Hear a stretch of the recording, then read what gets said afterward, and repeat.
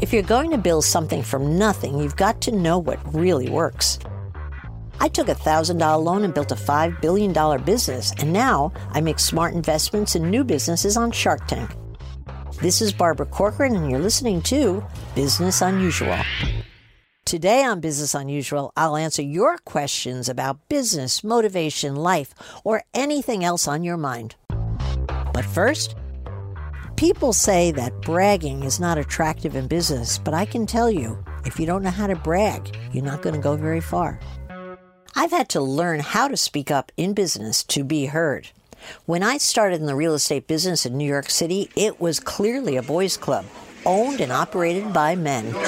I wasn't made to feel welcome, and I had to learn to speak up to make my feelings known. Here's how I did it.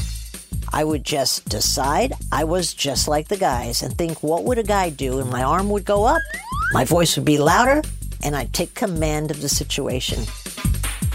I also had to do that to get my job on Shark Tank. After I signed the contract to be on Shark Tank, I got a polite phone call that said they had changed their mind. So, what did I do? I immediately wrote an email to Mark Burnett, the big producer, and told him he had made a mistake and why. And it was that email that got me my job that I've been doing for the last 9 years. Today on Shark Tank, the entrepreneurs that I invest in and succeed so well beyond everybody else are all pushy. They know, like I had to learn, that you have to speak up to be heard. Whenever I hesitate to raise my hand, I ask myself, hey, what would a man do? This is Business Unusual with Barbara Corcoran. And now it's time to answer your questions on Business Unusual. Zach from Louisville, Kentucky asks, Barbara, you told a young entrepreneur on Shark Tank that you saw the same type of optimism in her as you did in yourself when you started. But unlike you, she had no self-doubt, and you said that was important and you didn't buy her business. Why not? Zach, I remember that entrepreneur very well, and I can tell you she was cocky.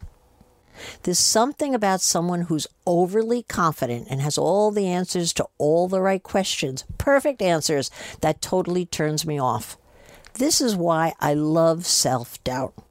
When you're doubting yourself, you have the engine within you to really prove to yourself, the most important guy there, what you can do.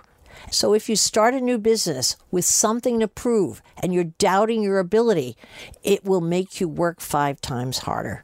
The reason I didn't buy that young woman's business is because she wasn't going to question her ability at all. And that made me realize I would for sure lose my money. TJ from Phoenix, Arizona asks, people say we millennials want to rise to the top too quickly. We're self-centered, lazy, etc.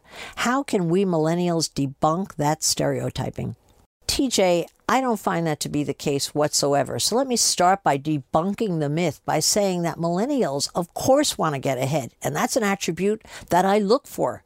But they're patient, they work hard, and they're so much smarter than kids were 30 years ago.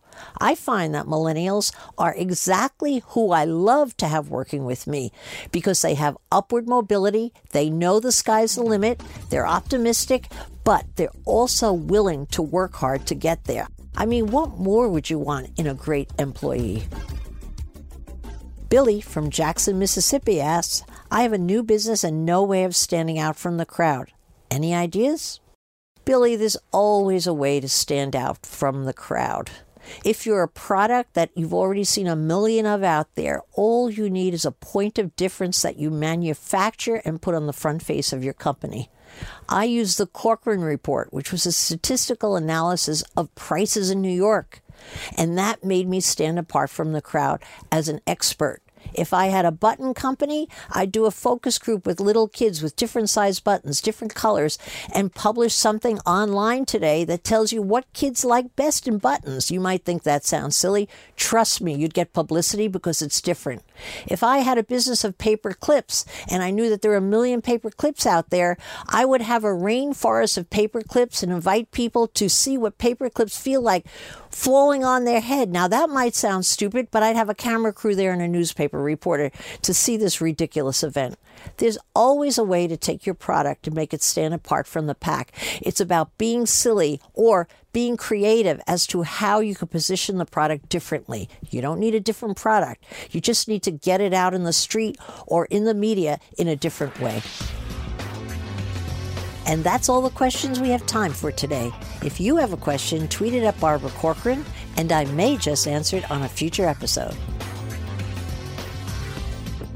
You've been listening to Business Unusual with me, Barbara Corcoran. Come back next week to hear more steps and missteps I took on the path to success on Business Unusual. Business Unusual is part of the iHeartRadio Podcast Network. Be sure to follow Business Unusual on iHeartRadio or subscribe wherever you listen to podcasts.